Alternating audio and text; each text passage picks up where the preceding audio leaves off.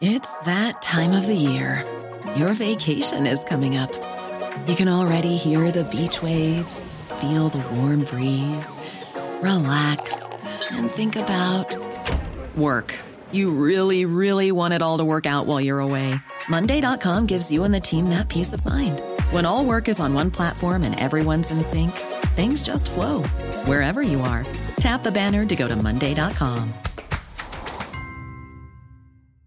Jewelry isn't a gift you give just once. It's a way to remind your loved one of a beautiful moment every time they see it. Blue Nile can help you find the gift that says how you feel and says it beautifully, with expert guidance and a wide assortment of jewelry of the highest quality at the best price. Go to BlueNile.com and experience the convenience of shopping Blue Nile, the original online jeweler since 1999. That's BlueNile.com to find the perfect jewelry gift for any occasion. BlueNile.com. At Aldi today, there are bonkers offers on the way. In store now until the 30th of November. Celebrations tubs and Quality Street tubs was $4.49, now only $3.99 each. Better whiz whoosh down to Aldi, the which cheapest supermarket of the year. Aldi, share the love this Christmas. Good evening and welcome to the Independent Republic of Mike Graham. You're with Talk, we're on TV, we're on radio, we're online, and of course we're on your smart speaker. Coming up, 30 more Palestinian prisoners have been released by Israel, including 15 minors and 15 children, on top of the 12 hostages that have arrived in Israeli territory on the 5th day of the ceasefire. Omid Scobie's new book about Harry and Meghan is withdrawn from shelves in the Netherlands over a translation error, and the Metropolitan Police Commissioner says his officers would rather face terrorists than gangsters over fears of a legal backlash.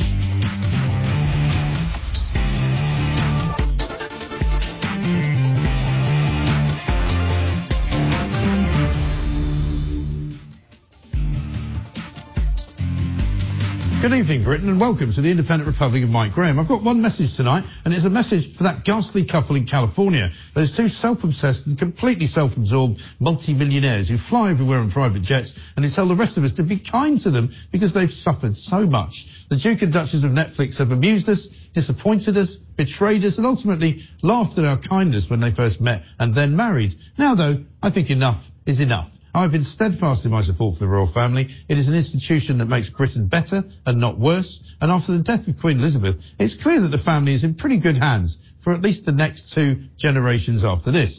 But the publication of this latest load of old cobblers from Odious Scobie is a slap in the face, not just to King Charles, Queen Camilla and the rest of the family. It is a slap in the face to this great nation of ours. In Act 1 of Shakespeare's King Lear, the monarch says this about his daughter Goneril: how sharper than a serpent's tooth it is to have a thankless child. He likens the pain she causes him to a snake bite.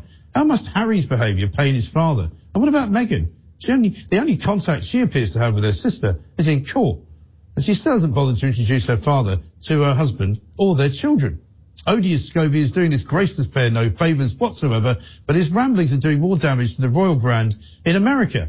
Only tonight we learned that the book has been pulled in the Netherlands because an early review copy appears to name the person Harry first claimed was racist about their baby. If it turns out that that's what's actually happened, Scobie will have kiboshed his own golden goose. We can only hope it's true. Meanwhile, we've got Michael Gove, the Minister for absolutely anything you can think of, apologising for the way the government handled COVID. Sorry, Mr Gove, we're not buying it. You just can't lock people up, ruin the economy, wreck the NHS, then turn around and say, sorry, we made a mistake. For God's sake, man, if you're really sorry, then resign and be done with it. This government can't stagger on much longer, can it? This is the Independent Republic of Mike Graham. Let's get it on.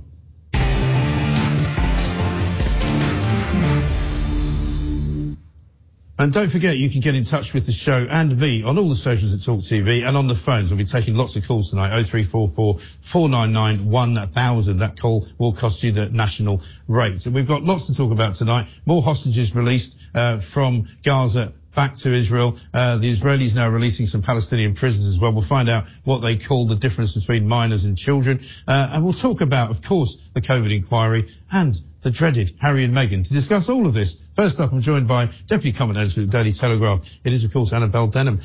Annabelle, very good to see you. Welcome. Good evening. Thank you very much for joining us. I mean, We'll know a bit more specifically about the hostage releases a little bit later on in the show, and we'll bring that up because I want to talk to you in some detail about that, because some of the things we've seen in the last few days, the kids being reunited with their parents, some of the children still not being released, is just horrendous. But I'd like to kick us off actually with just Harry and Meghan and this damn book that's come out. Omid Scobie, whose last book turned out to be sort of more or less as dictated to by Harry and Meghan. He's now claiming this one has got nothing to do with them, but they've just pulled it from the shelves of the Netherlands because apparently an early translation version went out in which apparently the individual that Harry says made some kind of racist remark has actually been named by accident. Well, the couple have just been surrounded with controversy for years now. I quite like the idea that it's been pulled from the shelves. You have to wonder whether it was really flying off the shelves to begin with. Were people in the Netherlands queuing around the corner of their local bookshop? It doesn't strike me as a major place of interest in the royal family or Harry and Meghan, really. No, not especially, although I think globally interest in Harry and Meghan seems to be on the decline. I think and so. At the same time, the monarchy is in rude health. It's proving itself, to be very robust in the face of these challenges. Charles has had, I think, a better first year than most people were expecting. Yeah. William and Kate are very popular. They're doing a lot of work around mental health, but the Earthshot Prize. At the moment, it feels as though the members of the working royal family are struggling to put a foot wrong. And I imagine that irks Harry and Meghan. Oh, I'm sure it does. And we keep seeing these suggestions that, maybe they'll move back to Los Angeles, or maybe he'll move back to Britain, or, we may have new projects to talk about. And they look increasingly desperate, it seems to me. And for him to do a book, which is very nice to Harry and Meghan, and not very nice to William and Kate, to suggest that the only thing she's good for is posing for pictures. Well, it's pretty rich coming from the House of Montecito, isn't it? Yes, it sure is. And there's only so much airing of the dirty laundry you think that Harry and Meghan will be able to do. How long can they continue to live off criticisms that they're making, allegations that they're making against the royal family? And of course, their star is fading in America as well. It turns out that the public across the Atlantic are beginning to tire of Harry and Meghan. Well, there's nothing worse than a multi-millionaire with a £30 million trust fund saying how badly done by he is and how dreadful his life is. I mean, people are going, sorry? Is that you're on another private jet? And is that another Range Rover waiting for you to pick you up? And is that another valet that's bringing your polo outfit with you? Well, it definitely feels very out of touch. And of course, they haven't hesitated to proselytize to the rest of us about how we ought to live our lives, how many children we should be having, and how many flights we should be taking in order to protect the planet. But then, of course, they had no qualms in taking private jets themselves, like Elton John's down to the south of France. So there's been a bit of hypocrisy from Harry and Meghan, as well as being so out of touch, making these remarks during a cost of living crisis. Yeah, exactly right.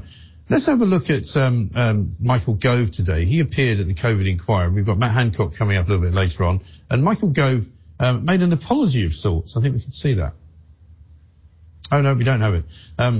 He made an apology. Oh, no, we do have it. Well, do we have it? We don't have it. We have it. Here we go. Want to take this opportunity, if I may, my lady, to apologise to the victims who endured so much pain, the families who endured so much loss as a result of the mistakes that were made by government in response to the pandemic. And as a minister responsible for the Cabinet Office, and who was also close to many of the decisions that were made, I must take my share of responsibility for that. Yes, my lady, I'd like to apologise. I'd like to apologise for that mix-up there just before we played the thing. But let's face it, it wasn't quite as deleterious to the entire nation as Michael Gove and what they did inside the Cabinet Office. I mean, I don't like this kind of this new political way out where you just say I'm really sorry. But you don't actually resign, you don't actually take any responsibility, really. You just say, oh, well, we sort of screwed up there. No, not really absolving him of any responsibility. And it's a bit weak, isn't it, as an effort at atonement. But also, if he's going to apologise, by all means apologise to the victims, apologise to the bereaved. But what about the rest of us, Mike? Yeah. What about all of us who were shut in our homes, the children who were deprived of their education, the businesses that were forced to close, some of which never reopened, people's livelihoods livelihoods were being impacted. What about the 7.5-ish million people who are on the NHS waiting list because it became a COVID service rather than a national health service during the pandemic? There are many, many apologies that need to be made, but unfortunately this inquiry doesn't really seem all that interested in asking important questions around whether lockdown was the right measure, whether the cure was actually worse than the disease. Really, it's set, or appears to be set, on proving that lockdown should have come in sooner, it should have been harder, and it should have lasted for longer. And it's also, it's set on trying to blame the government, those in government,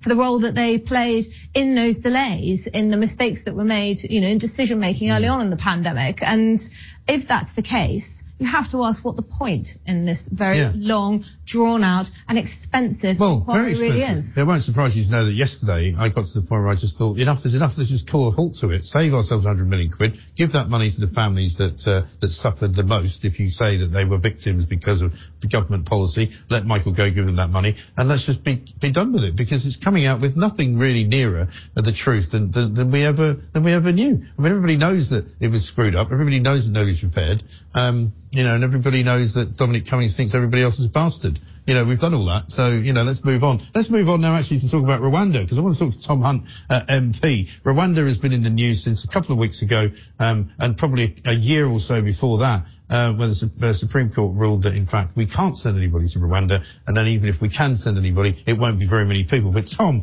I have to say, is a member of the Common Sense group, and he has actually said something rather interesting on Twitter this week. He actually said that it is incumbent on mainstream parties to urgently address the situation around migration. He believes it's become a national emergency. Tom, a very good evening to you. Thanks for joining us. I just want to congratulate you on actually saying what an awful lot of other people think, because MPs tend to say things, in my experience, particularly those in government at the moment, we're going to attach this, we're going to definitely try and stop the boats, or we're going to stop the boats, but they're not saying what most people are saying, which is this is a massive problem and we need to solve it. Well, of course, this isn't just about illegal migration. No. I mean, clearly illegal migration is a vital issue. The last couple of weeks I've attended a number of meetings about illegal migration, and in particular the Rwanda scheme. But we've also last week, I think we had some pretty shocking stats published, ONS stats in relation to net legal migration. The last general election, I stood a manifesto. At the time, net migration was at around 220,000. We pledged to cut it from that number. What's happened since then has been last year we had figures of over 700,000, this year 660,000 or thereabouts. And it's far too high. And I think that we have a massive disconnect between where most of the public are at when it comes to migration, the kind of level they think it should be at, and the reality. And just year after year, we keep on getting more ludicrous stats, and with the knock-on pressures on housing, social cohesion, and I think you can see all over the world, and particularly in the Netherlands, other examples of what happens when mainstream parties don't grapple with migration as an issue. This is an existential challenge this poses to the Conservative Party. If we don't react robustly to those stats that were published last weekend, also when it comes to the small boats, there is a huge threat to the future of the Conservative Party, a greater threat than at any point that I've known in my lifetime. Because it seems to be split at the moment, it seems to me, where you've got some people in the Conservative Party who are all for kind of unbridled immigration, no regulations really whatsoever. As long as you're giving out visas, that's fine. But it seems to me that people like yourself are saying, look, it is not a bottomless pit. We haven't got the space, frankly. We haven't got the infrastructure. We haven't really got the jobs. And we learned this week, for example, that an awful lot of the jobs that are being offered on certain visa schemes are being offered at a knockdown price. On the government's own website, they say you can offer 80% of the money to an immigrant that you would otherwise be paying to somebody who was actually living here already. It's high time. The problem is the Treasury have great influence when it comes to this debate. They're only interested about GDP, and they feel as though having net migration at these unprecedented levels is a good thing in that regard. I think we need to see the whole issue in the round. I think we need to see the whole picture, and that means looking at GDP per capita, the negative impact that net migration is big at huge levels has had on that. It means looking at the impact it has on access to public services, housing, on so many different levels. I believe that immigration is working against the interests of the British people. And I think, they've had enough. I've had enough. You are right. There are some colleagues of mine who don't place as much importance on it as I do. And that does worry me. But I really think it's important we discuss legal migration and not just illegal migration. And absolutely. When it comes to this emergency legislation with regards to Rwanda and the illegal migration, it really needs to be a full fat option. It needs to go as far as it needs to go. There is no point saying we will do whatever it takes if you don't actually mean that. No. And my view is it's for our sovereign parliament to decide what to do in this matter. And I think, the sovereignty of our parliament, our national sovereignty, must override, international conventions and etc. And we need to derogate from certainly I think the ECHR, Refugee Convention and HRA when it comes to the Rwanda scheme. I must say I'm a member of Parliament. I listen to my constituents, and that's one of the reasons why I've been so engaged on this issue. But I'm also myself a citizen of this country, and I am hugely concerned about the effects of migration at these levels and what it will have on our country. Hugely concerned. Yeah. And I have to say, some of the marches, etc., we've seen over the last few months have heightened my concerns about some of the implications of fast migration, lack of integration. There's no question that has made a lot of people sit up and take notice. Annabel Derham's with me from the Telegraph. Annabel, can we put to bed this notion that the Treasury seems to be putting about that, migration's good for the GDP, it's good for the economy? Because what we've discovered with these latest legal migration figures is that there's an awful lot more people coming as dependents on work visas and on student visas than there are people actually coming to fulfill those posts. Yes, that's right. As Tom has underscored, the economic case for immigration, certainly immigration at these levels, is collapsing. There have been studies previously into, say, the number of foreign-born founders of the UK's fastest-growing companies, and that used to be close to around half of the fastest, most ambitious firms, but now it's dropped down to 39%. If you look, like Tom has underscored, at GDP per capita, that's actually going down, even if this massive influx of immigrants or people moving to the UK is leading to higher GDP overall. It's actually causing a decline in living standards. Of course, there's also the investment that we need in infrastructure. It's our inability to build anything, railways, hospitals, roads, schools.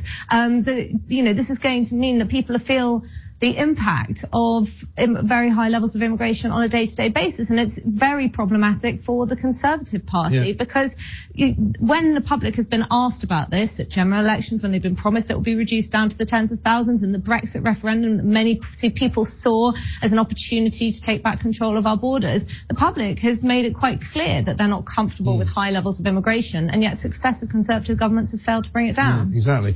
Tom, where do you think it sort of went wrong? Because I talk about this obviously an awful lot. You and I have spent many an hour, no doubt, on over the years talking on Talk Radio, now Talk TV, about the problem with migration.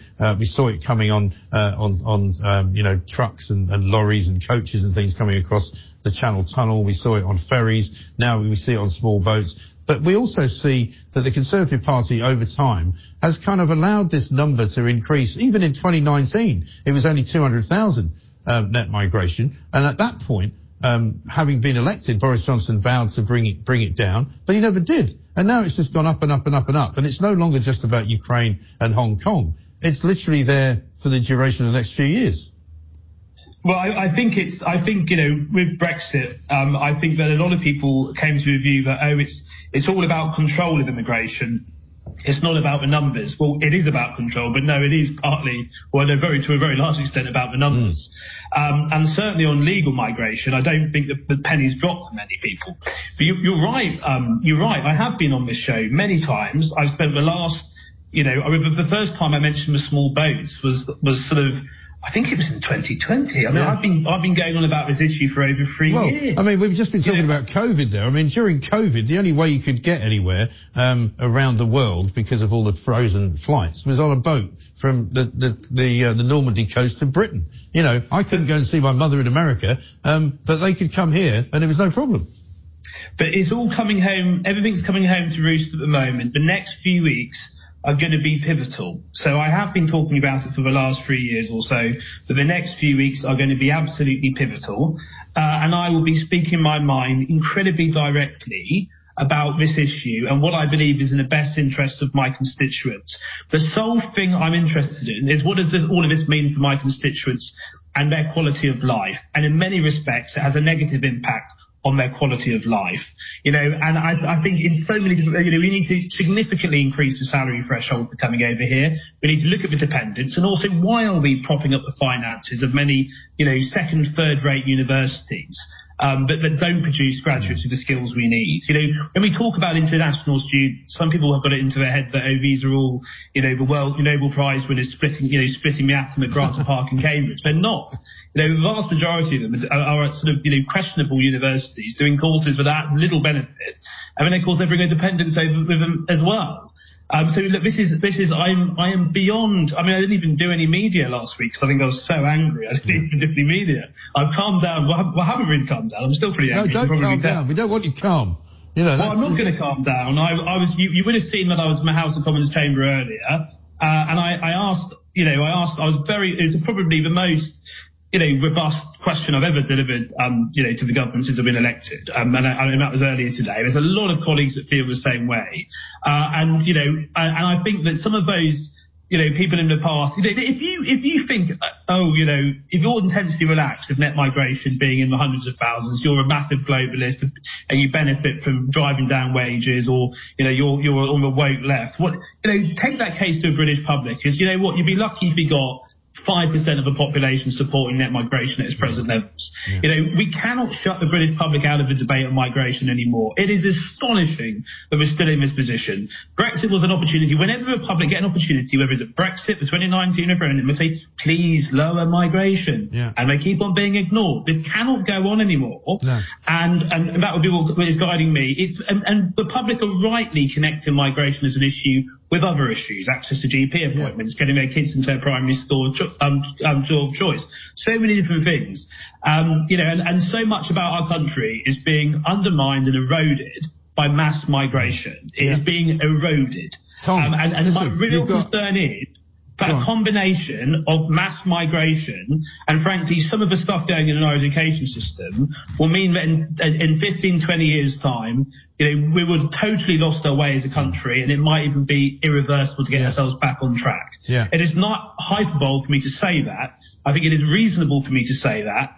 If anyone thinks I've been outspoken on this issue over the last 3 years, look at the next 3 weeks, and I'm going to get more outspoken on it. Tom, I feel very strongly about it. We look forward to getting you back on this show, because this is where you can be as outspoken as you want. Nobody's going to stop you doing it, and you're talking an awful lot of sense, as we would expect. Tom, good to see you. Thank you very much indeed. Tom Hunt, fighting the good fight, because somebody needs to do it. Annabel Denham's going to stay with us.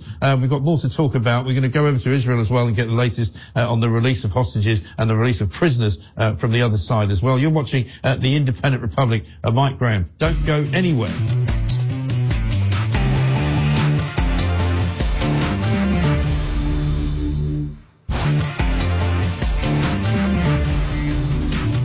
Welcome back to The Independent Republic of Mike Graham right here on Talk TV. 30 more Palestinian prisoners have been released by Israel, including 15 women and 15 minors, according to Qatar. This comes as 12 hostages, including 10 Israelis and 2 Thai nationals, arrived in Israeli territory on the 5th day of the ceasefire. Joining me now from Tel Aviv is Talk TV's war correspondent, Tom Much. Tom, a very, very good evening to you. Thanks very much for joining us. I think you've been on pretty much every show today, so it's been a very, very busy day, lots of different things happening. I understand you've just been in a meeting with the Israelis. Tell us what you can tell us. So I was in a meeting with a senior IDF spokesperson who basically talked to me at length about what's going to happen after the truce. And he was fairly candid and fairly open, and he said something along the lines of, what happened to Gaza City could very well happen to Khan Yunis and Rafah and the places in the south where most of the Palestinians from Gaza City moved during the original Israeli bombardment. That said, there will be extraordinary damage to them, to their infrastructure. And so while everybody here is very, very happy that a lot of hostages have been released, they are still very much gearing up to go back to war here, and the IDF seems almost like it's chomping at the bit to get back at it. Yes, and I've heard some of your early reports today saying that it's been quite unusual from the last few days to not have rockets firing over your head constantly, and it does seem to have actually held the truce as such. But it's all over tomorrow. Is there likely to be an extension, do you think? So apparently, according to our sources, Qatari and Egyptian mediators are pushing as hard as they can to add another couple of days onto the ceasefire. There's a clause in the original ceasefire that it can go on for up to 10 days. Every extra day, another 10 hostages will be released from Hamas captivity. Another 30 Palestinian prisoners will be let free from Israeli jails. Now, it is in Hamas's interest to try and do that, because one thing that is happening that's quite interesting is that for all of the prisoners that get released, their popularity in the West Bank, which they don't currently control, actually increases. However, that said, if the IDF had their say, they will be effectively eradicated altogether, where it's yet to be seen. It will probably emerge over the coming weeks as to whether they'll be able to do that or not. Because one of the running stories at the moment as well has been, despite all the children that have been released, the 10-month-old baby, Kafir, I think his name is basically still being held. They don't say they're holding him anymore. Hamas say they're not sure who's holding him, but it may be some other group, could be Palestinian Jihad, could be some other sort of fringe organisation. They're not sure where he is. And so that could be the case, I presume, with a lot of the hostages. Yeah, it's a fairly dreadful situation. I believe a Hamas spokesperson said it was around 40 that were unaccounted for in Hamas captivity, and that effectively, if they were to find them, they would need more time in the truce or the ceasefire to go looking for them and effectively take, a proper look throughout Gaza, contact the other radical terror organizations within Gaza and find out where those prisoners are being held. However, whether they can do that in the next couple of days really remains to be seen. And it does remain to be seen also whether the parties will agree to another truce. Of course. Tom, great to talk to you. Thank you very much indeed. Tom Muchler reporting into us from Tel Aviv with the latest on the release of some Palestinian prisoners. Annabelle Denham still with me from the Telegraph. I mean, it's just heartbreaking, isn't it, when you watch some of the footage that we've seen over the last few days of kids being reunited with their parents. That 4-year-old who came out who didn't know that he was an orphan, this baby that was 9 months old when abducted, now 10 months old, has already spent 50 days in captivity. Hamas saying, well, we don't know where he is. I mean, it just doesn't bear thinking about, does it?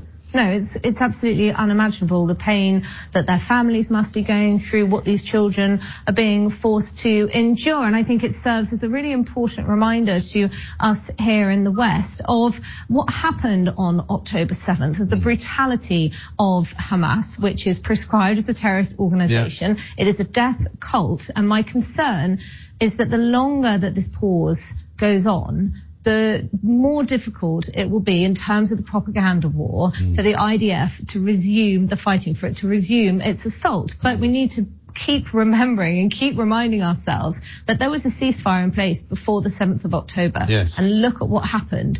It's absolutely within Israel's right to defend itself. And if that involves eradicating Hamas, then it will need to do what is necessary. And as you say, with the propaganda war, and as the propaganda war kind of appears to swing more towards Hamas, more people come out and feel okay about saying certain things, like, for example, that, these children are being released from Palestinian jails. They're not children. They're teenagers. Many of them have been convicted of very serious offences, including attempted murder, stabbings, attempted terrorist acts and all sorts of things. But this idea, this picture is being painted by people that, it's like a hostage exchange. It isn't. No, of course it isn't. And there's been moral equivalence ever since the 7th of October massacre. It was an extremely difficult decision for the Israeli government to come to do an initial hostage exchange of 50 Israelis for 150 Palestinian, as you say, minors, adults, who were being held in prisons in Israel for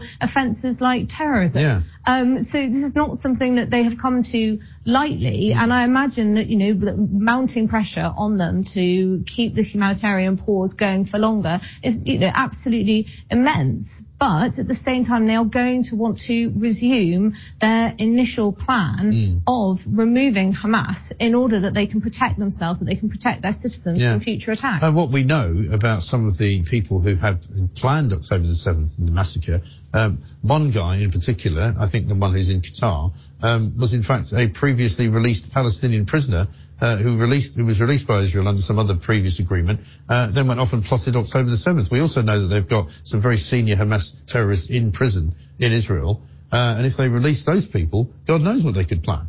Well, no, exactly. I mean, as I say, it's just an impossible position that the Israeli government is now finding itself in. I think we can all be relieved that some Israeli hostages have been released. We will want all of them to find their way back home. No, I'm not suggesting that they're lost, unlike Leo Varadkar, who made that claim about one of the Palestinian hostages, when you were just talking about some of the things that people have been saying over the last few days, including the conditions that these children were being kept in by Hamas, as though they were some kind of benign terrorists who were taking good care of the hostages, who they'd snatched from their homes and away from their families. But ultimately, we don't know how this conflict is going to unfold, and it's absolutely imperative on Israel to stamp out this terrorist organization. But they may win the war. The question will be, of course, whether they can win the peace. Absolutely.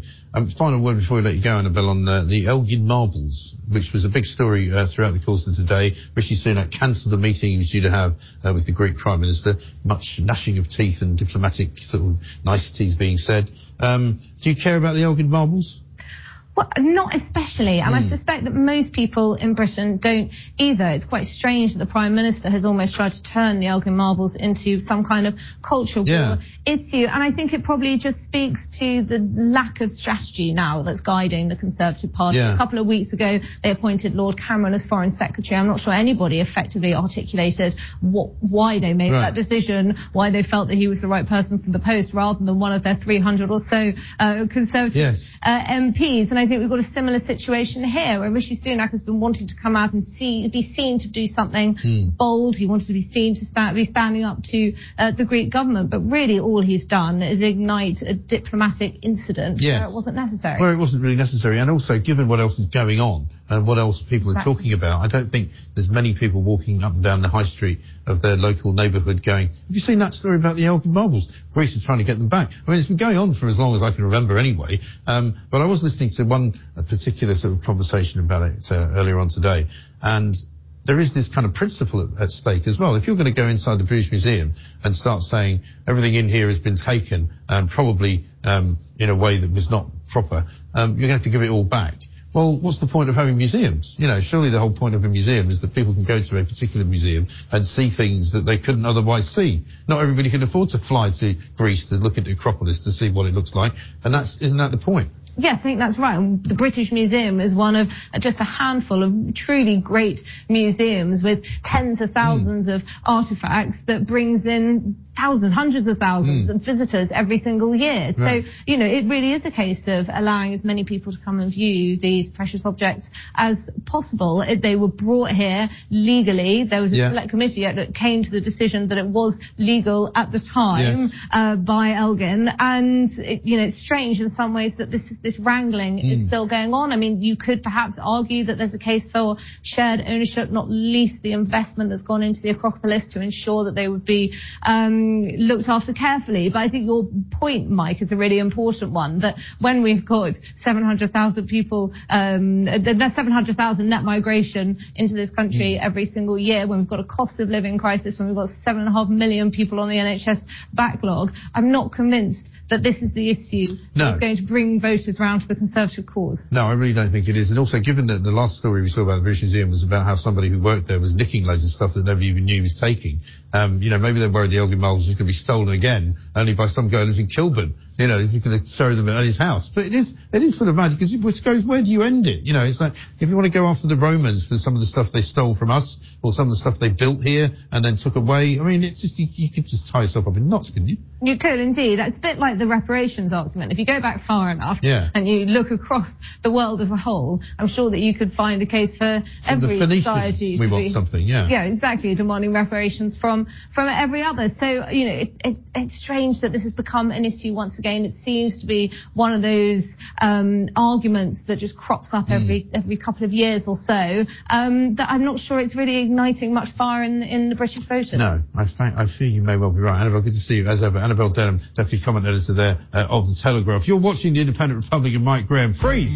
Put your hands up. Put them where I can see them. Because we're talking about the police coming up next and why they'd rather face a terrorist than a gangster. Also, we'll bring you insights on the devastating Nottingham attacks after the killer entered his pleas today. We'll get all that explained. See you after this. Welcome back to the Independent Republic of Mike Graham. I'll be taking your calls soon, so pick up the phones now. But first, armed police would rather face terrorists than regular criminals because there is less risk of a legal backlash. So said Britain's top cop today.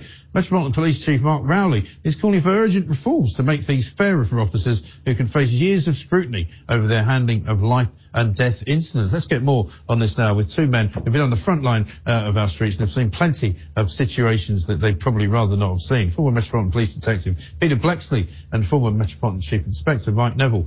Peter and Mike, welcome to the show. I was saying to the guys before, you two haven't been seen in the same place for a while. I can imagine there were times when that was probably quite interesting on the streets of London, when police officers could actually do the job that they're now currently finding so difficult to do. Well, everybody can sleep safely tonight because we formed a squad.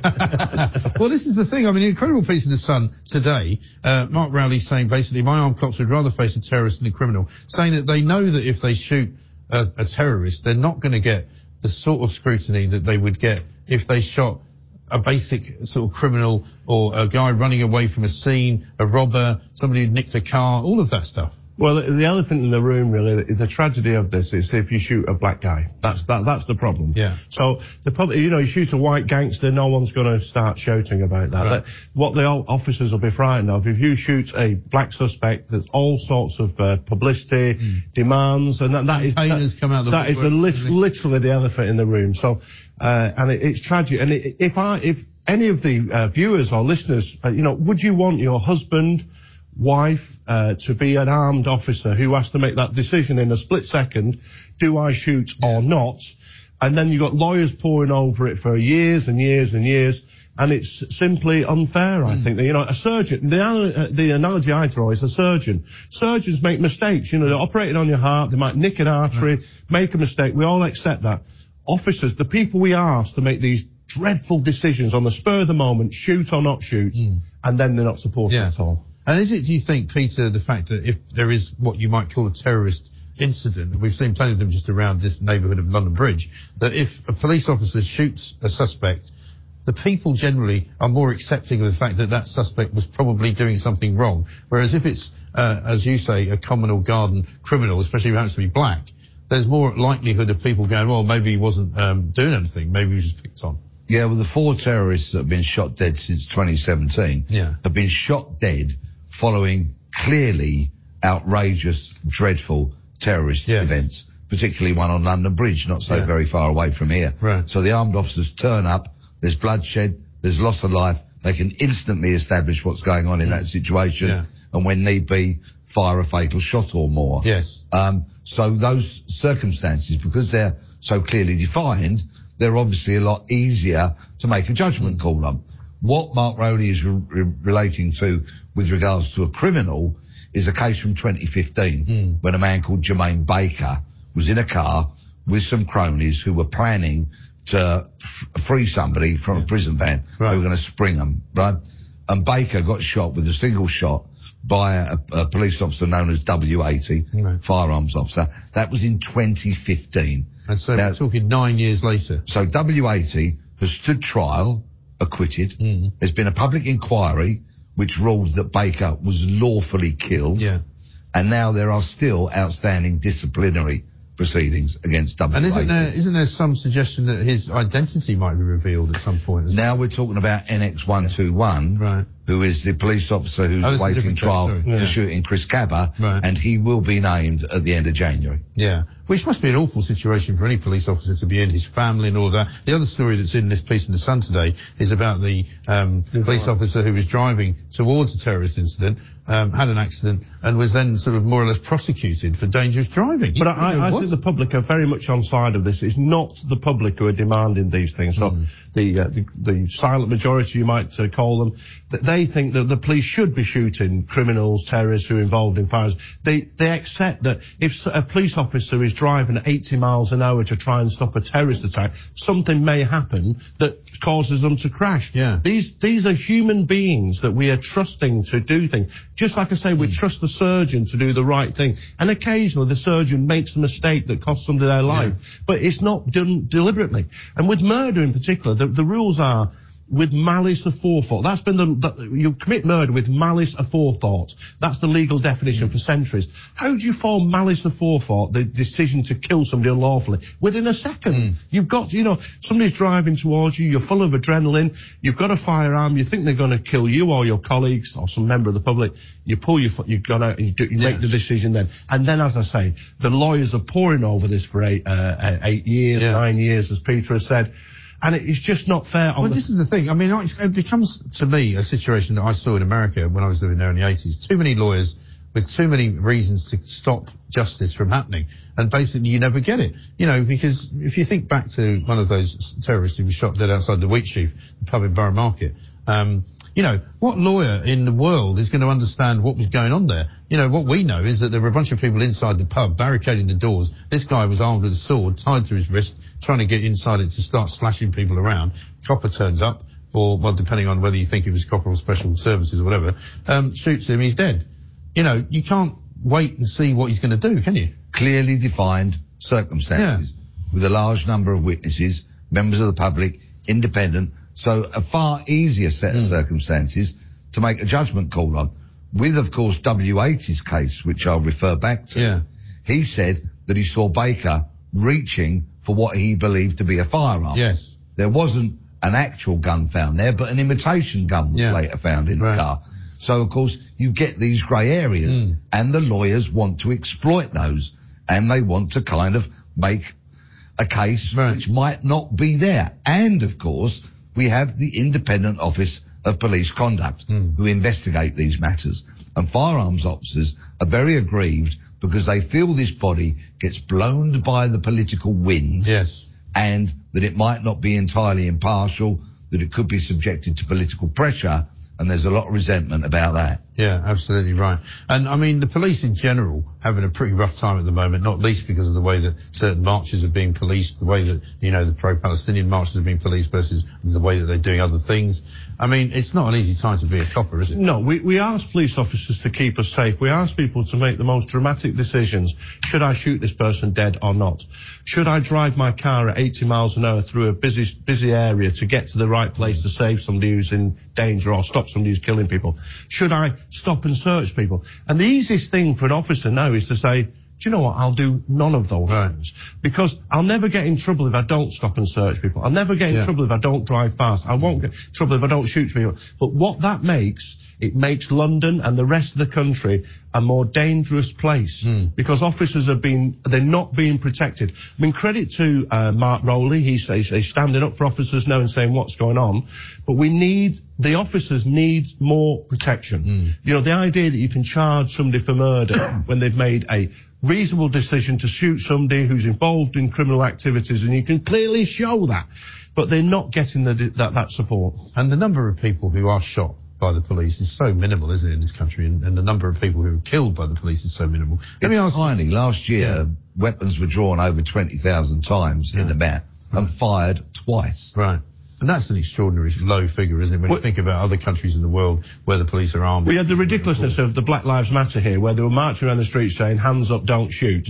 When, most police officers, the only thing they've got in their pocket is a truncheon.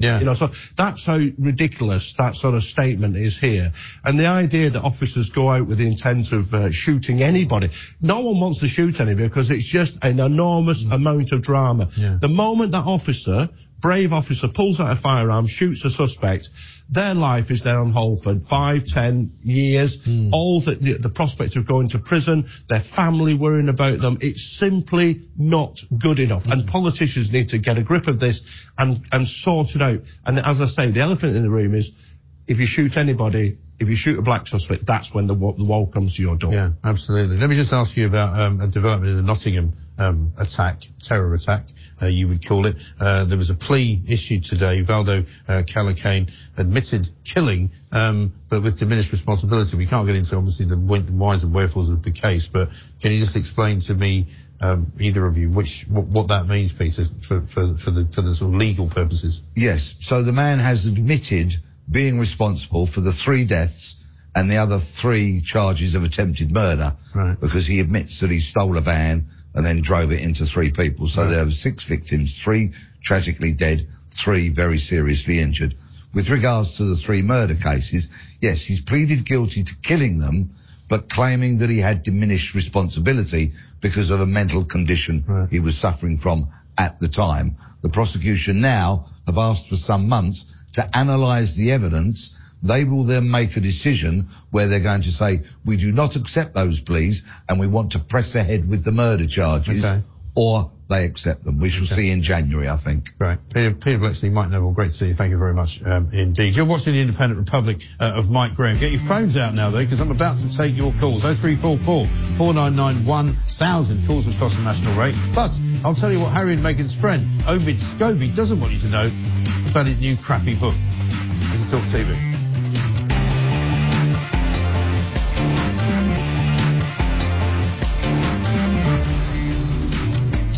Welcome back. You're watching the Independent Republic of Mike Graham right here on Talk TV. Now, it's time for Taking the Mic.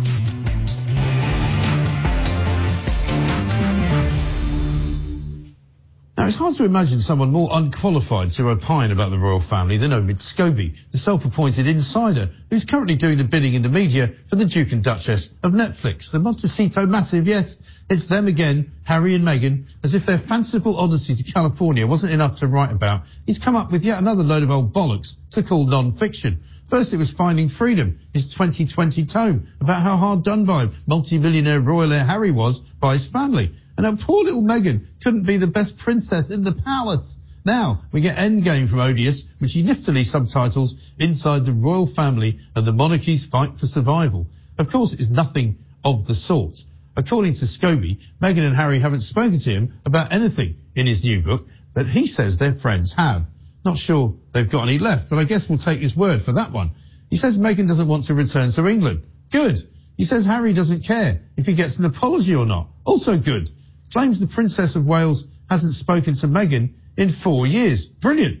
I mean, why would you? Trouble is, of course, scabies and the truth are not familiar bedfellows. He's already admitted lying to the Times about his age. Piers Morgan pointed out on his show last night that references to him in the book are entirely made up. And as for his face, most of it looks like it was crafted out of the leftover wax at Madame Tussauds. I think it's safe to say that we can take Endgame with a very large pinch of salt. It's very clear to see what's going on here. As I said last night, it reads like a threatening letter from an ex-girlfriend determined to ruin life for everyone else. A bitter, twisted and hysterical call for attention. The DIY royal author is off in America selling his wares, where the public is a lot more gullible than it is here. The royal family isn't fighting for survival. Harry and Meghan are. They've blown it and they know it. I've said it before and I'll say it again. Let's strip the Duke of Sussex of all of his titles, and while we're at it, let's take away his citizenship too. If he hates us so much, that should make him happy.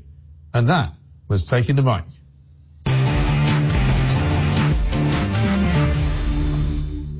We'll hear more about Omid Scobie coming up. You're watching the Independent Republic of Mike Graham. I'll be taking your calls in the next hour, but first, I've got a crazy story about trans activists trying to blacklist our country from the United Nations. And we'll find out if Harry and Meghan could really be moving to Los Angeles. Stay right there.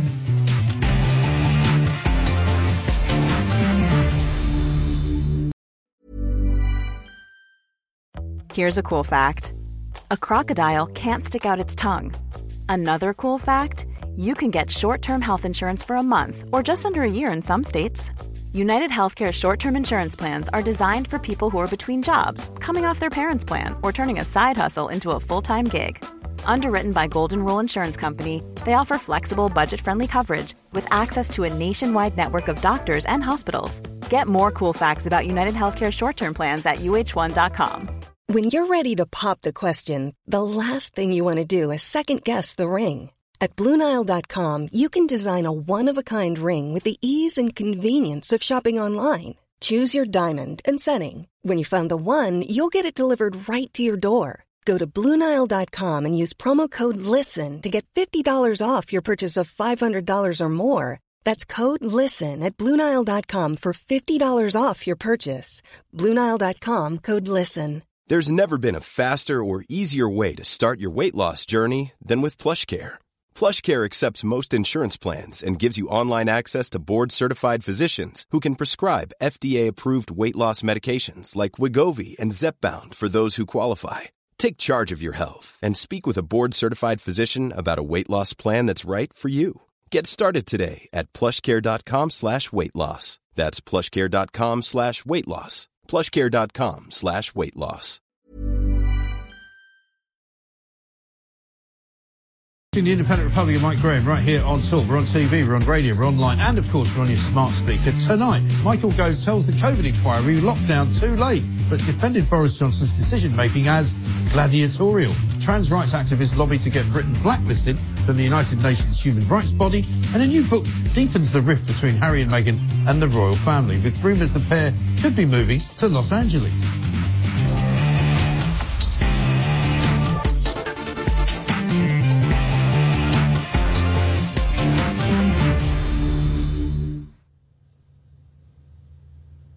Don't forget you can get in touch with the show on all the socials at Talk TV, and we will get to you on the phones. 0344 499 1000. A very busy first hour there. Calls will cost you the national rate. And coming up in a moment, I'm going to tell you all about the United Nations, what's going on. Just one other thing to mention. A group of people have apparently gathered, a few thousand people gathered earlier on tonight. National Albanian Day. Loads of people driving around in cars. London is now just becoming a kind of protest central. Whatever you like, just come and protest. The police are making arrests. Fireworks are being thrown. Unbelievable. You know, we'll bring you more on that as soon as we know what's going on. But you're not going to believe what I'm about to tell you right now. And if you thought the United Nations was worth a fag end, then this will be where that outmoded belief, I'm afraid, dies. Because for years, the UN has been the guardian of all things woke, all things undemocratic, and all things anti-West. It is the virtue signalling centre of the world on the exclusive east side of New York City, where all of its hundreds of diplomats are free to commit as many crimes as they like without fear of prosecution. When I lived there, it wasn't unknown for UN staff to literally get away with murder as they simply flashed their diplomatic immunity badges and forget about trying to get them to pay parking fines. Today, in their latest outrage, the UN is threatening to strip Great Britain of its human rights A status, which would mean we'd be blacklisted from its Human Rights Council. They've previously done this to, wait for it, Afghanistan, Nicaragua and Paraguay. Apparently Russia is currently suspended, so we'd actually be in a worse place than Vladimir Putin. Why this punishment, I hear you ask? It's nothing to do with Rwanda and the UN's ruling that our government was operating outside of the law. No. It's all to do with Stonewall, the controversial LGBT charity inveigling its way into every aspect of our lives. They've complained about our own Equalities and Human Rights Commission because of their belief in defending biological sex. That's right. It's yet another trans problem. In other words, it's a wolf in sheep's clothing. Get rid of it.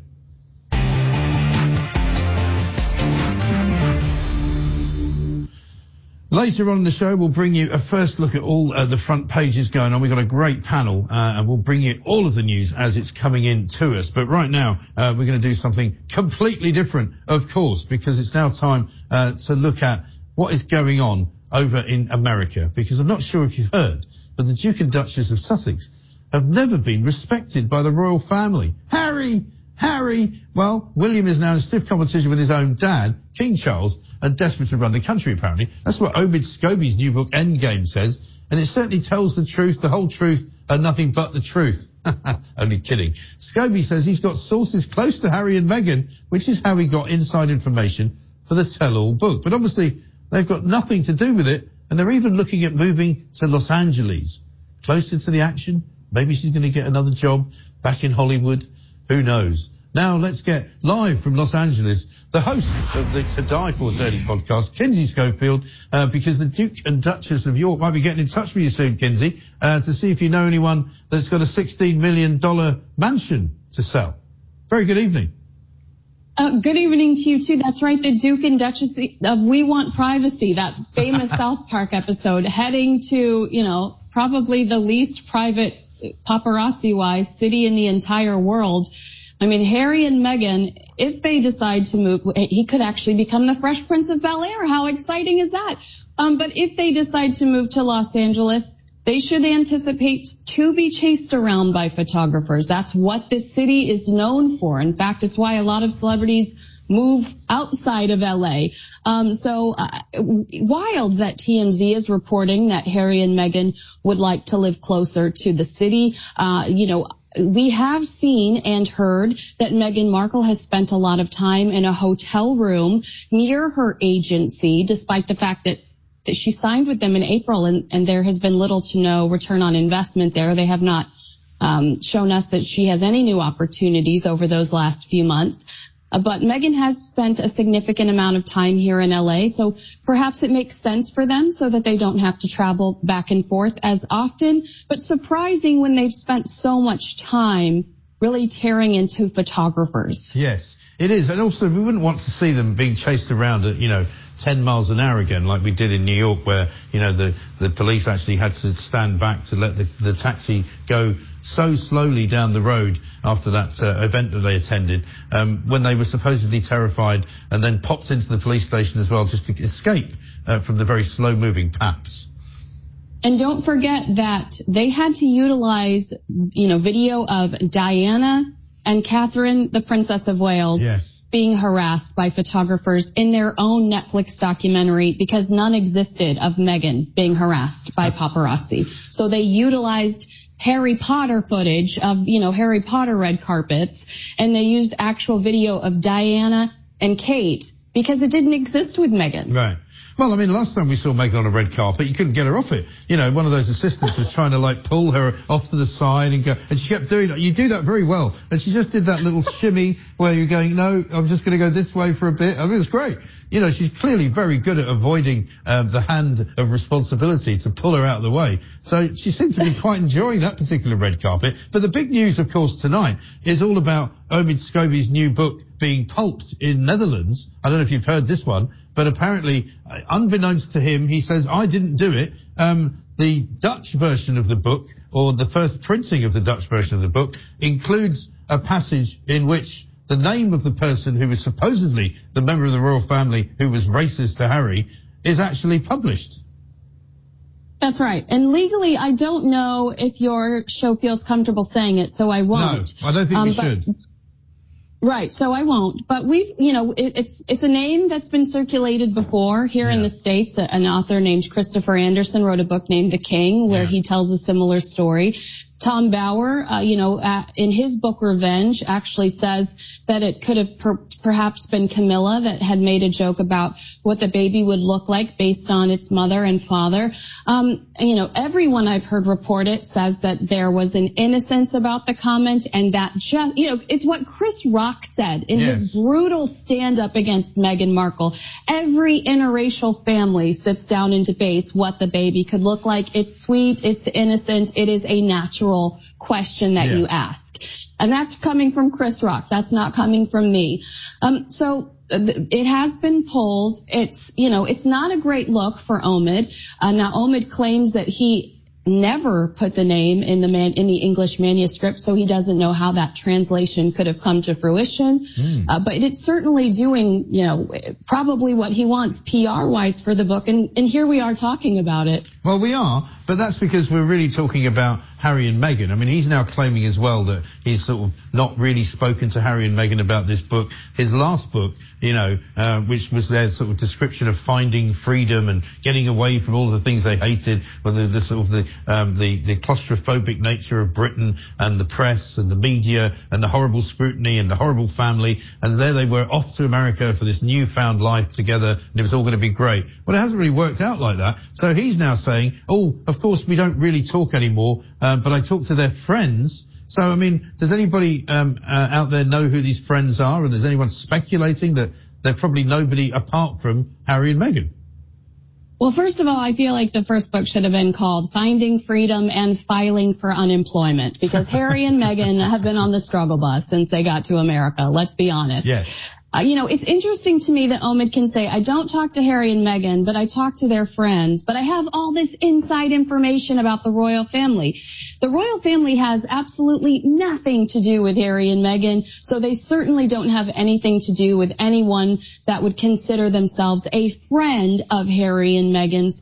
There are multiple errors in this book and things that I just find very hard to comprehend, like the king having his shoelaces ironed. What kind of, every male pair of shoes that I see are those almost plasticky or leathery round shoes that wouldn't require ironing. This is a man that wears holes in his socks and wore a recycled suit to Harry and Meghan's wedding.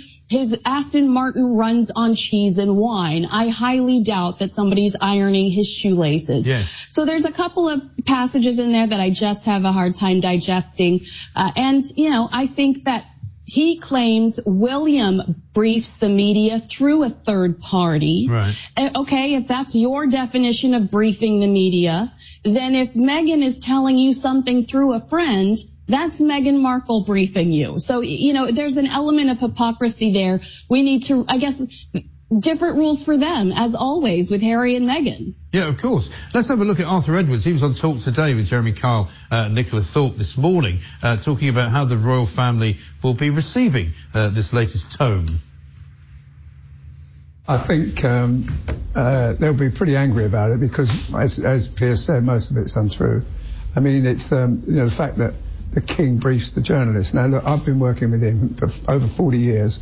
He's never once briefed me. I've had a few rockets from him, but he's never told me what's happening, and he wouldn't. And he would never discuss that. He wouldn't even dream of asking him about his family. But this is the thing, isn't it, Kinsey, that people, veteran royal correspondents, I was covering Charles and Diana at the White House with President Reagan. That's how old I am. When they came and she danced with John Travolta, I was actually there. Yeah. Unbelievable, right? But, you don't get these tete-a-tetes with them. They don't sit down with you and go, I must tell you about my terrible relationship with my brother. It's an absolute nightmare. But let's see, as Arthur there referred to Piers Morgan, he's written a great column today about the lickspittle, as he calls him, Omid Scobie. This is what he had to say about the claims in the book. Got a copy of the book today, and I just checked, as you do, it's a digital copy. I did a little search, up I come 3 or 4 times, and on one occasion he states as a fact that I have regular phone conversations with Queen Camilla. For the record, I have never had a single phone conversation with Queen Camilla. Now, he says as a fact in his book that we have regular phone conversations. That I personally know is an absolute lie. So how's he been received in America? Unfortunately, I do think, because he's here now, did you know that he's staying in the Hollywood Hills? I do think that he's more accepted here in America because Americans are so invested in the soap opera. And that is what this is. This is one of those tacky, gossipy, just mean-spirited books. And, Americans are... They're invested in the drama. So I do think that you are much more critical of Omid than American media is, and that's why Omid is going to those Sussex sympathizer media outlets only, because he doesn't want to be challenged. If you're going to say there are multiple people within the royal family that are racist, then you should have the courage to sit down in front of a journalist and have them pound you until you explain yourself. Yeah. Exactly right. Brilliant stuff. Listen, we're going to be talking about this book, I'm sure, for a while, because each pit that gets unpicked, we're going to need to have your say on exactly everything that's going on. Kinsey, great to see you. Thank you very much indeed. Kinsey Schofield there, reporting into us from Los Angeles, California, where supposedly Meghan and Harry are thinking about moving back to. Is there no end to the move? What about the kids? Don't they get allowed to settle somewhere? You're watching the Independent Republic of Mike Graham. Phone in right now, because I'm about to take your calls right here. 0344 499 1000. Calls will cost you the national rate. And of course, the BBC has made yet another massive blunder. I'll tell you why their show should be called Have I Got Hamas News for You? Coming back right after this.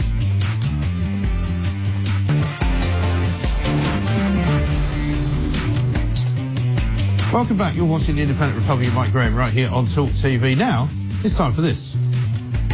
The World of Woke. If you're like me, you'll be finding it extremely hard to remember the last time the BBC got it right on anything. From planted audience members on Question Time to their stubborn insistence that they could never refer to Hamas as terrorists. Well, the latest atrocities include Middle East correspondent Jeremy Bowen admitting that he got it wrong about Israel bombing a hospital, but he had no regrets. And then, of course, there's Gary Lineker and his endorsement of Owen Jones' podcast, which rehearsed the old Israel committing genocide trope. Today, though, we learn that they've absolutely outdone themselves. The powers that be have decided it's a great idea to hire some geezer called Guz Khan to present Have I Got News for You. First up, no one's ever heard of him, but worse than that, he's been busy on social media accusing Israel of ethnic cleansing and genocide as well. This coming on top of the BBC telling employees not to go on last weekend's march against anti-Semitism has got many inside the broadcasting organisation worried that their one-sided view of the war is seriously damaging their reputation. Khan, the comedian, get it, hasn't had much to say about Hamas refusing to release the 10-month-old baby they're currently still holding hostage, but he's very upset about Israeli war crimes. So if it's, have I got Hamas news for you, the BBC is your go-to place. Better stick to Talk TV instead, because their world is the world of woke. The World of Woke. Now, lots of you have been getting in touch. You can have your say on all the socials at Talk TV and on the phones, 0344 499 1000. Let's go to those phones now. Let's hear from John in West Lothian. Wants to talk about policing. John, very good evening to you. Good evening, Mike. Yes, a very interesting conversation you had there with regard to what happens with these armed officers. Yes. I think it's absolutely disgraceful the way in which they're treated. Clearly the people that's picking on them have never had to make an instant decision in their life. No, well, certainly not a life or death one. No, and if I'm sure if they were in danger and the policeman came along and saved their lives, they would take a different approach. Yeah. But I think there's also a wider point here, which is if we look at what's happening with all the illegal immigrants, what we're with a guy who's claiming diminished responsibility for the killings, and the cost of this ridiculous COVID exercise. The only people that seem to be winning out of all these types of situations is lawyers. Yeah. Well, we've become a nation of lawyers, haven't we? I used to say this when I lived in America, that you couldn't do anything without a lawyer. I once tried to rent an office space and went to the landlord, did the deal, everything was fine, signed the lease, he went, we can't accept it. I said, why? He said, well, you have to have a lawyer sign it. I said, well, I don't need a lawyer. He's like, no, we can't legally accept your contract unless you've had it seen by a lawyer. And it's getting like that here now. Yeah, and a lot of these people that's getting all this is being paid by us.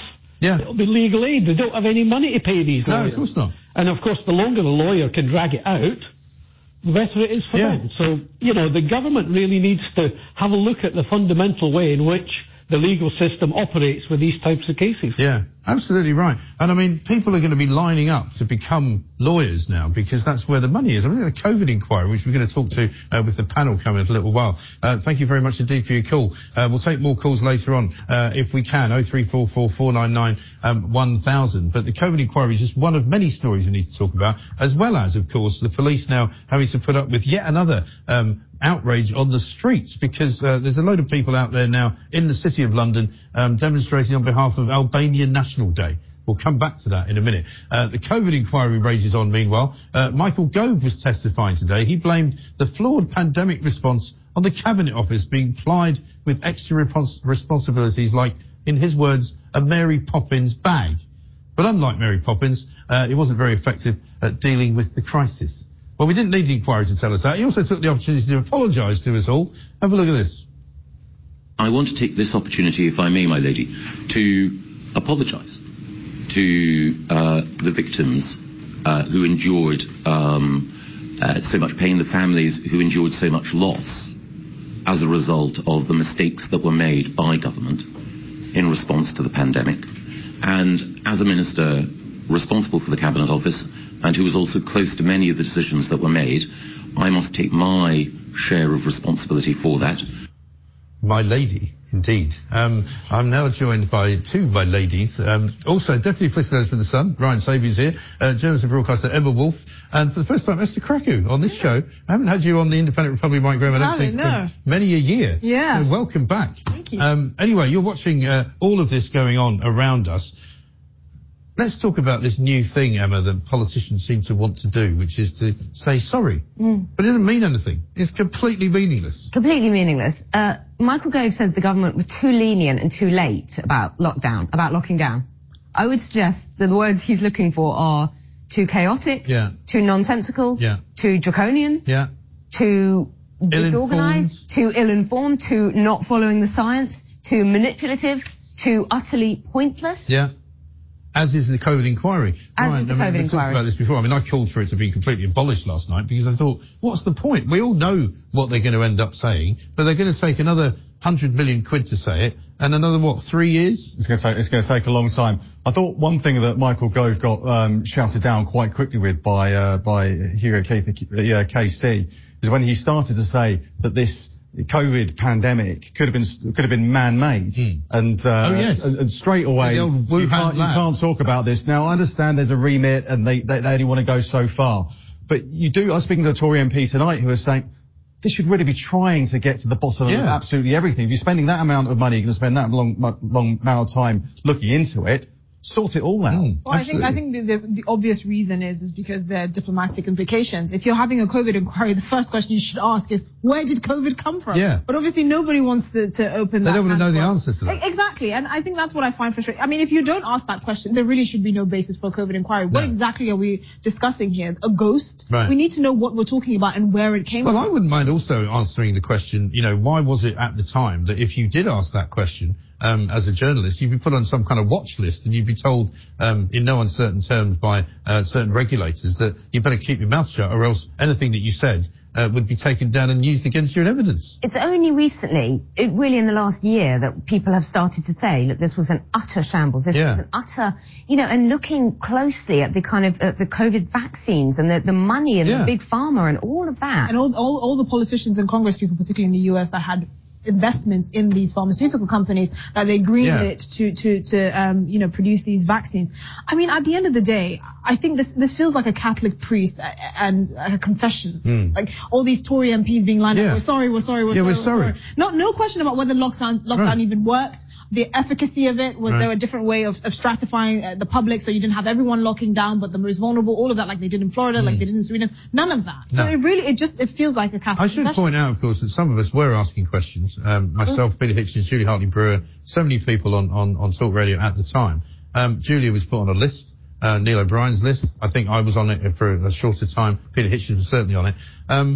And they sort of gloss over all of that. But they gloss over all that as if it didn't matter. And this apology business, I mean, it used to be that if a politician apologised, particularly a cabinet minister, he would at least then resign from the cabinet as a result of getting it wrong. Yeah.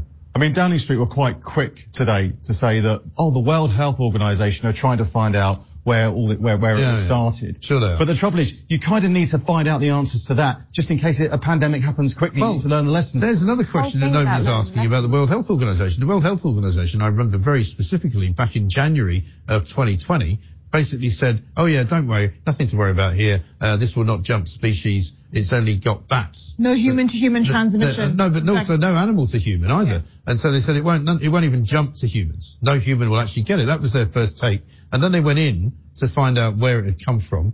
And they came out having been told by the Chinese, nothing to do with the lab. Forget about that. It all came from some soup that somebody had with a bat in it.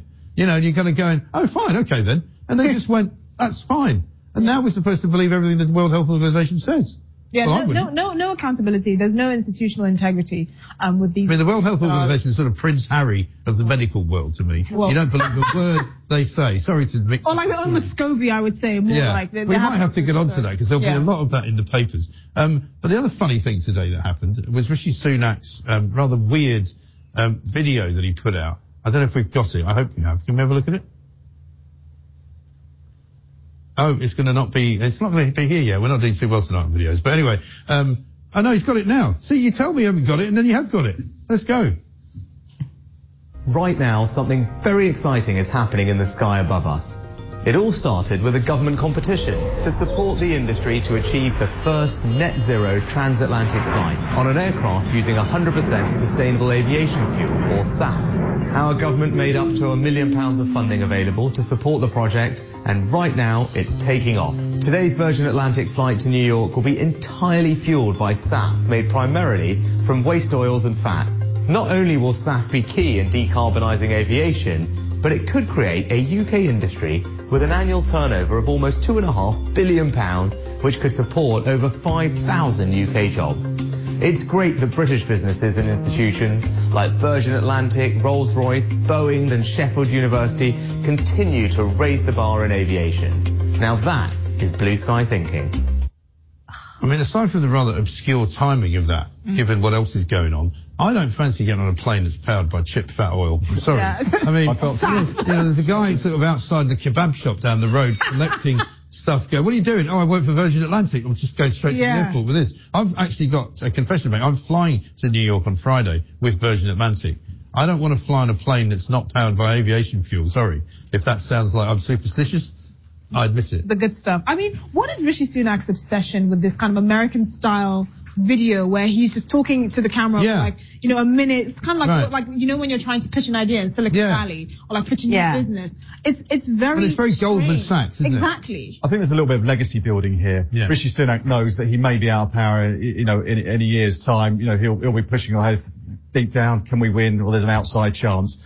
But you look at the policies he's tried to put forward in the last, you know, few months, the A-levels, the smoking ban, all this. Let's not forget the AI safety. Oh, exactly. I mean, exactly. That was one of my favorites. Exactly. He's just trying to find out. In 10 years' time, he will say, I told you so. Yeah. Well, they are. I mean, that's the thing. In addition now, Emma, to the kind of the ridiculousness of politicians apologising and not meaning it, they're all about their legacy, aren't they? Yeah. I mean, Tony Blair still hasn't got over the fact that everybody hates him because of Iraq, because he thought he'd done quite well remaking Britain into his own image. David Cameron has had a chip on his shoulder for 7 years. He's destroyed our country. And he's now had to come back to try and prove himself because he screwed up the referendum. He sat in his separate hut weeping. Gordon Brown is still really pissed off. I mean, he's writing Scotland Labour's manifesto, so he's really finding his way back. Well, but seriously, wait till you see the manifesto. You know. But Rishi Sunak, you say, you know, quite apart from the odd timing, what is he thinking right now? Yeah. The Middle East is on a knife edge. Right. His poll ratings are all-time low. The country is not in a great state, really. And there he is, recording these little videos with his rictus grin and his awkward delivery. Going, it'd be a really good idea to like zoom out, you know, and look at the space. And then you look up, and then we'll have the jet going above you. Like, this is so tone deaf. I don't think it's a bad idea to try and promote this idea because obviously, you know, it's been pioneered by Britain. But don't have Rishi Sunak fronting it because I just think the Prime Minister who last night cancelled, you know, an important European meeting with the Greek Prime Minister because he got in a hissy fit about the Elgin Marbles. Sunak, that is, not Mitsotakis. But for then Rishi Sunak to come out with this video, which presumably was filmed a few weeks ago, but again, it's timing, it's tone deaf. But that's the other thing. I mean, we heard, did we not, the announcement that he made about something or other, I can't remember what it was now. And you told me this. Yeah, no, is that there's also it was the school thing, So the day of the European court's you know, decision. Rwanda. Yeah. Ryan said to me, well, that was when he was meant to make the school speech. So he had so little idea that he was going to get rejected with that, that he actually had planned to do something else, which tells you that he's not really tuned in. It's as though he's not in this country at the time. No. It's like he's reading the country as if he's on a spaceship from somewhere else. This is what Britain's like. This is what they care about. 2 days after a huge anti-Semitism march in the capital. You know, there's lots going on. Yeah, absolutely right. I mean, we heard from Tom Hunt MP today, the MP for Ipswich, who's always been, you know, he's one of those guys who's always been quite outspoken over immigration, but not as much as he is now. He's basically said he now believes that this is a national emergency. The whole issue of migration, not just the boats, but everything. You know, the announcement of the net migration figure is still up around 700,000. He's really angry about it. He's really digging in. And it seems that in the House of Commons today, Robert Jenrick, the Home Office Minister, he was digging in as well. And there's a headline today and tomorrow in one of the papers, Jenrick goes rogue. I mean, that's pretty much what he was doing. He said, if you'd implemented the plan that I put forward to Downing Street before Christmas last year, we may be okay. Right. But, you know, I think that the Suella plan didn't, you know, come to fruition. This Jenrick plan hasn't come to fruition. Downing Street are looking around to try and make this work. Yeah. They said that this new treaty with Rwanda would come forward within days of that Supreme Court judgment. That hasn't. That may happen well into the new year now. Yeah. And where's this emergency legislation? Where's that going on? It's amazing how many politicians are keeping Sunak's feet to the fire, particularly on the immigration front. I mean, I did something for Sky Australia, and they were talking about, over 500,000 migrants have entered net migration into Australia. I was like, well, has the UK got news for you? Right. Because with a fraction of the landmass, we've let in 750,000 people in the span of what? A year? Yeah. So, I mean, at the end of the day, I think the issue of it being a national emergency is a no-brainer, because we can see it in our daily lives. I mean, I can't see my GP for weeks at a time. Right. You know, there's a huge pressure on schools, for instance, because we know 40% of those migrants are actually dependents. So they're using, you know, public infrastructure, healthcare, education, and all of that. How are they not treating this like our hair is on fire? I know, because everywhere you go as well, it's rammed with people. You know, there are so many people in London now that it must have expanded in size, even in the last 5 years. And where are they living? Where are all these people? I don't know. And the housing and the schools and nurseries and things like that. It's completely unsustainable. And that's not xenophobic or racist or anything to say. It's just the amount of people putting pressure on basic systems that no one seems to have planned for. Michael Gove at the Department for Levelling Up, and all these departments they keep renaming, housing and communities, whatever. They seem to be utterly amazed at these crises, but we've known that we're not building enough houses for years, and then we have vast quantities of people coming in. Because we were encouraged never to notice. We were encouraged to go, it's not a problem, you know. Or diversity is our strength. But it was wrong to say that it was a problem that we have lots of people arriving. But you know what's, when you're not allowed to say it. What's the most jarring is the sort of the salary range, because obviously to be on a work visa you need to be on £26,000 a year, and we keep hearing these are these highly skilled people that we need, some of which include florists, I kid you not. And the argument to the argument to actually raise the salary threshold to £40,000, which apparently is some sort of obscene measure. I mean, it makes sense. If you're a highly skilled, highly valued worker, you should be more than on a graduate salary. I think seriously, an entry-level graduate salary. There are certain industries that just won't be able to afford it for whatever reason. But why aren't we training more people in this country? Well, exactly. Why don't we raise the salaries of the jobs that we need, like carers and nurses? Also, we discovered on this show this week that there is a government website which tells employers that if they hire people from overseas, they can pay them 80% of the going rate. And so, of course, they're going to do that because it's cheaper. So they don't want to pay, homegrown employees because they have to pay them more money. The turnover rate is less, obviously, because those people depend on those jobs to remain in the country. So they don't change jobs as often because they don't have that option. I mean, there's so many reasons. But if you're a young British person in this country, what's the incentive to go into the health service or to go into health and social care or look after old people or look after young children? What's the incentive when you're being paid chicken feed?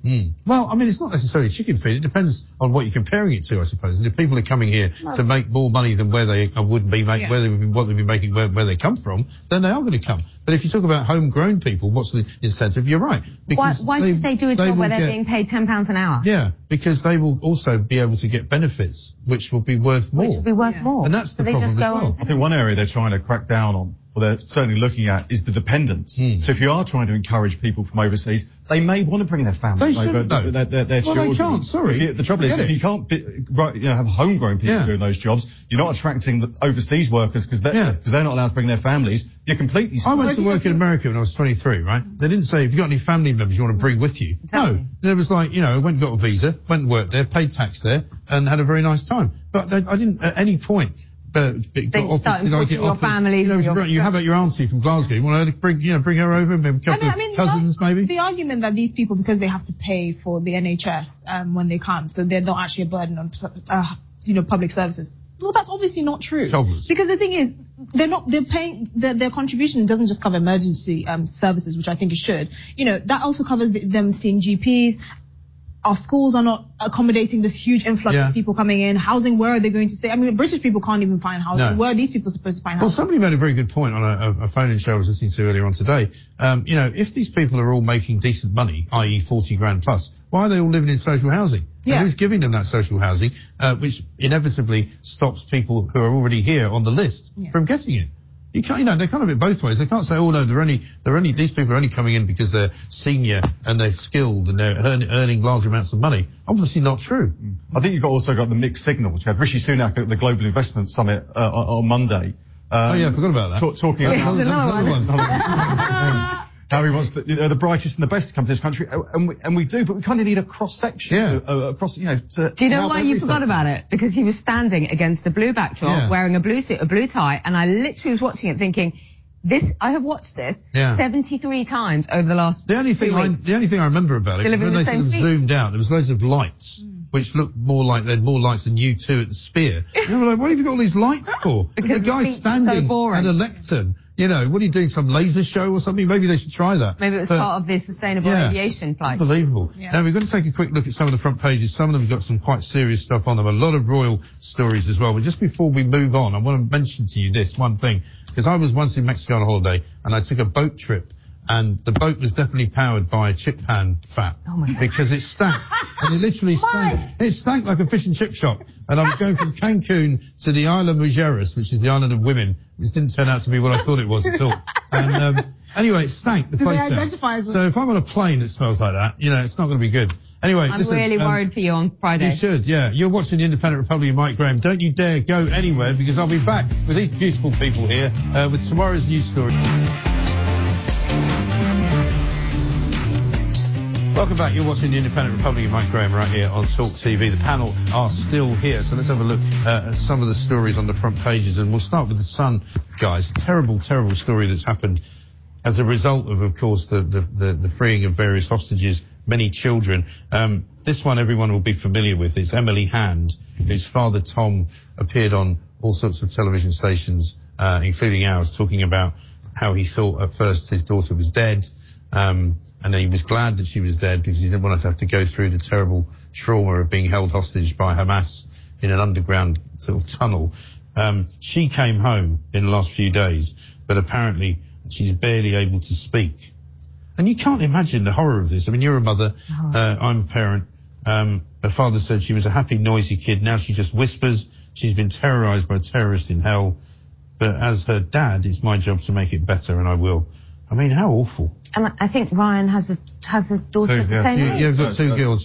She's 9 years old. I don't know how old she's, my youngest is 9.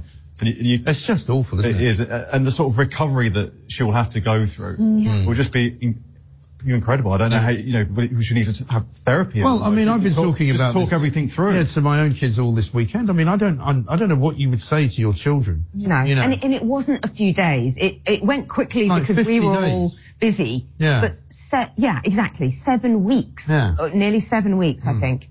And the stories that are coming out now from the hostages that are being freed are really making this whole situation very, very vivid, aren't they? Because it's not just about numbers now, it's about what people actually went through and how they were living. It's also not food running out, and the cold, and the isolation. And Esther as well. People in this country, people in our media, sort of more or less saying, oh, well, it wasn't that bad because, they were waving at them at the end and, they all looked as if they'd been pretty well looked after. I mean, I find it extraordinary that there are people in this business who think like that. I find it genuinely, I'm rarely speechless. Those are the kinds of moments that make me speechless. I mean, there was one hostage that was released. I think she was on part of the first wave of hostages, and that she said, and this was all over American media. She was like, "Oh, they treated me well." Right. And then it was revealed she had to say that because her husband was also a hostage of Hamas. Right. And I just think you cannot be that moronic. No. Right? If seeing the scenes of the carnage that's going on in Gaza, do you really think these people are not under horrific conditions? Yeah. How could you possibly even try and justify it by saying, oh, at least,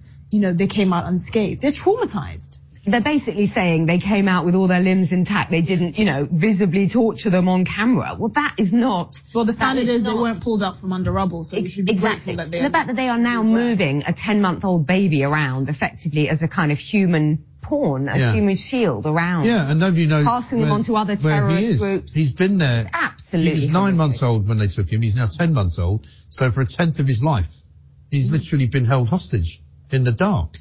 Today, Dominic Waghorn, who is the sort of international editor, I think, of Sky TV, sent this out. Hamas leader Yahya Sinwar met with the Israeli hostages the day after they were taken in tunnels under Gaza and told them they would not be harmed and would be returned as part of a hostage deal.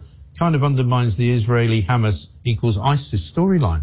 And he has been slammed on social media. That's appalling. Because he's literally believing the leader of Hamas as a good guy, having gone in to talk to the hostages after watching their relatives and parents sometimes and children being murdered, raped, chopped up, and Sky TV think these guys are okay. But imagine seeing the brutality of some of those scenes, not knowing what's happened to the other people that you were with, your family, the people you love, and then going into that situation.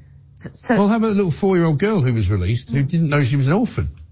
I mean, I think the reason why you get these things they've seen coming out of like Sky correspondence and stuff like that is because we don't have any basis, any standards that we can all agree upon, right? If you can't have the national broadcaster agreeing that Hamas are terrorists, we're not really talking from the same starting point. I mean, there should be some base things that we all agree to before we have any discussion about what's going on in Israel and Gaza. And I think that because we don't have that, this is when you can say actually Hamas are not like ISIS because, you know, they spoke to the hostages like they were on a holiday. Yeah. And there's one young boy, I think he had his 3rd or 4th birthday. Yeah. His whole memory will be scarred. Of course it will. It's unbelievable.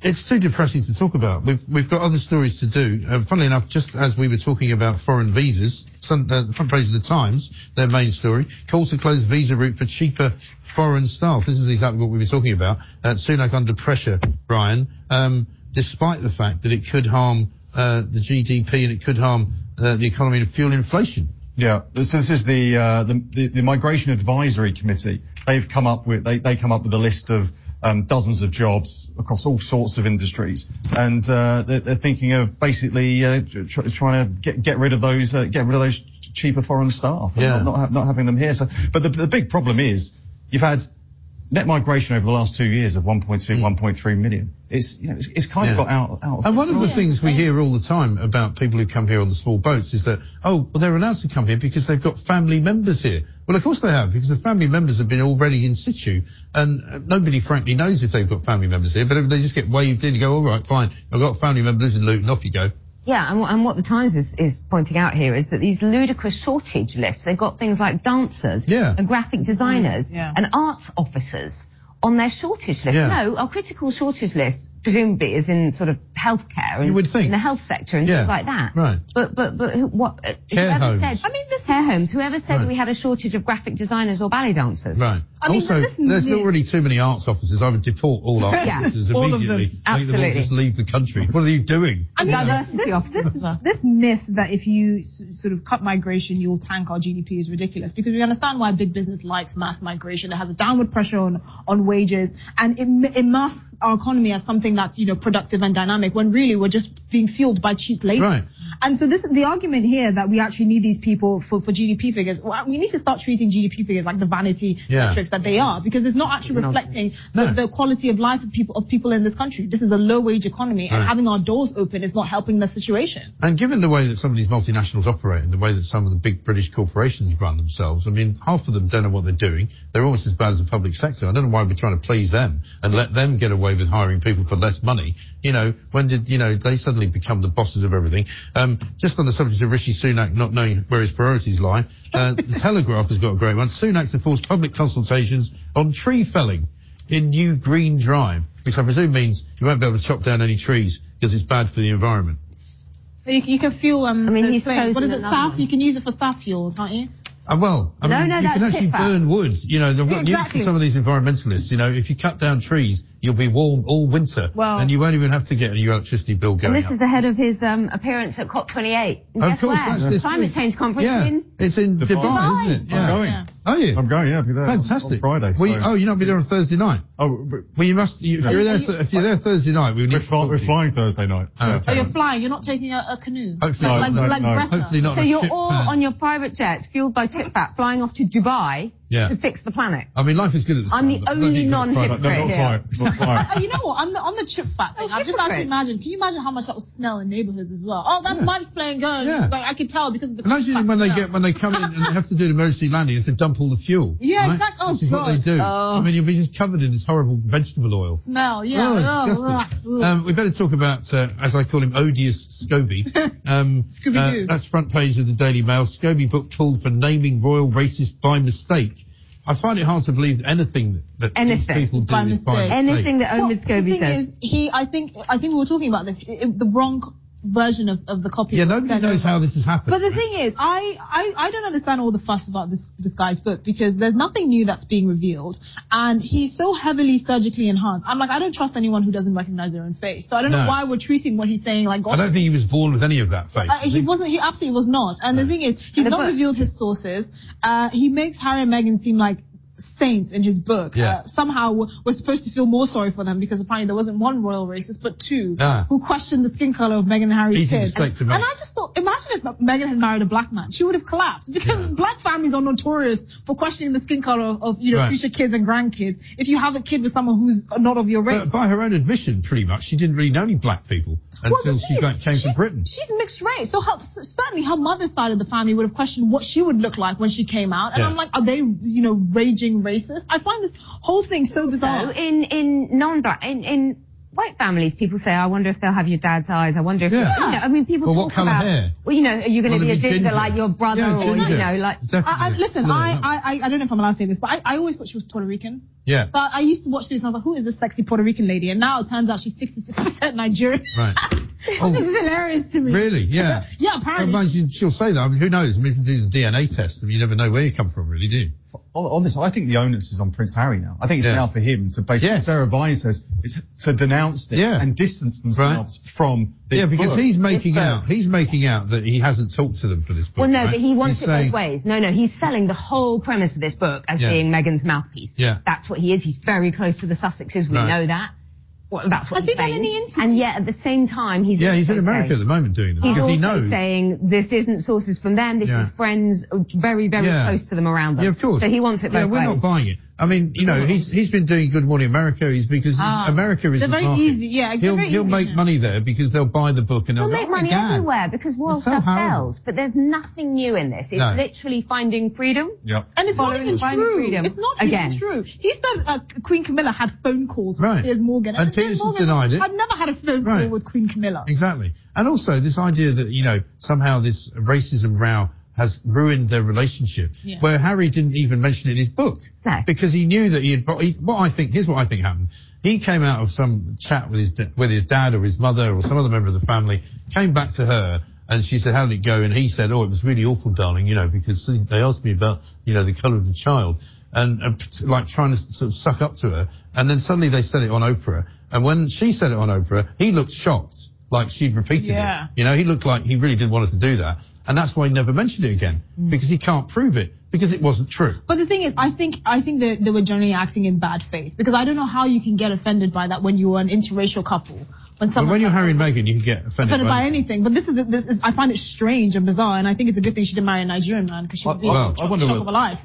I wonder whether they tried to make amends the other week with Prince Charles's birthday by making that phone call, and this is just sent everything 10 steps I don't even believe the story about the phone call. I don't believe the story about the phone call. And also, you don't have a private phone call and then leak it to the press. I mean, that's the other problem. They leaked it before. They made the phone call. Private communication. You can't believe go to a word Hallmark and buy a nice private birthday card and privately send it to a private post. Yes. Full stop. Yeah. Then they have a special royal post. You don't have... No, not even. Really?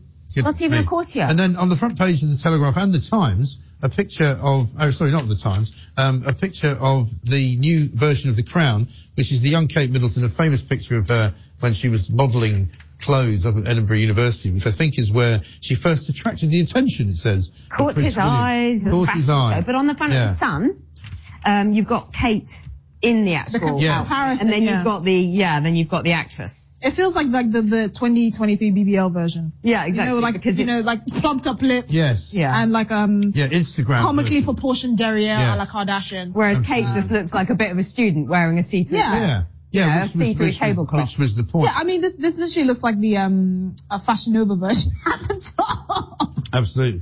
The Mirror's gone with book names royal racist as well, but your story, the one you want to mention, Kate, as I'm looking at Kate, Emma, the Great Elgin Marbles Debate. Our writers give their verdict. It's the Daily Mirror. The Daily Mirror's readers do not give a stuff about the Elgin Marbles. 99% of the people of this country, I haven't done this poll, but I'm just claiming it, 99% of the people don't know what the Elgin Marbles are, could not tell you what they haven't seen them. Are they a bit of a frieze and a bit of a sculpture? Because I'm still not clear. Well, when you say marbles to most people in Britain, they think of the things that you play the game marbles. Exactly. They are not marbles. And I just think, give them back. Just give them back. It's 2023. You can't go around the world taking... Hang on a minute. No, you can't give them now back. you've gone too far. Yeah, exactly. I know I have to do in this independent republic. Because no, give them back. What's the point of having it in the British Museum then? You might just give it all back. Okay, half the stuff in the British Museum has been stolen anyway by people that work there, and George Osborne. Oh yeah, that's true. Sorry, I didn't But that's say the that. stuff that never actually got, it wasn't stolen by George Osborne. It's all been carted off. He is now in anyway. charge of it, isn't he? Yes, he is in charge now. There's loads of stuff in the vault. In fact, about 50%, 70% of the stuff in the vault that we never even display. Give all the foreign stuff back to the countries where it belongs. Then there won't be anything left. No, exactly. There'll be loads left. There won't. Well, I'll tell you what, the Egyptian section's going to look a bit barren. It will look a bit. What happens to all the mummies that we gave all back? Exactly. Get British artists to paint some stuff. Absolutely. No, here's the thing. Absolutely not. You know what? Rishi Sunak was right to cancel this meeting. I actually, and I'll tell you why. I'll tell you why. Because at a time where beware of Greeks very illegal migration is sky high and there are real problems. For you to use this meeting to try and just harp on about these marbles no one knows anything about, when there are real emergencies going on, I actually think it would have been a waste of Rishi Sunak's time to sit there and be like, actually, you know what? That's the first sensible thing I've heard anyone say about this story today. Yeah, because he would have been slated, right, wouldn't he? What, for meeting the Greek PM? Yeah. A little bit, but this talk about the marbles would have been taken up about a minute. Exactly. Minutes of the No, you have can't it back. have it No. back. You can't have it back. Instead of which, every headline now says Rishi's off his marble. And every time the Greek Prime Minister, whoever comes over, there's this big charade, and they move on very quickly. And instead, we haven't spoken about migration issue with Greece, they're a NATO ally, EU friend, all the things this that we kind do of... need to discuss with Well, listen, when he stops talking about the chip flying plane. Exactly. He was doing something far more important, which is filming weird videos. Whoa. And basically, we've run out of time, incredibly. That's all from me tonight. You've been watching The Independent Republic of Mike Graham. Thank you to all of my guests, Ryan, Esther and Emma. We'll see you tomorrow at 9 o'clock, only right here on Talk TV.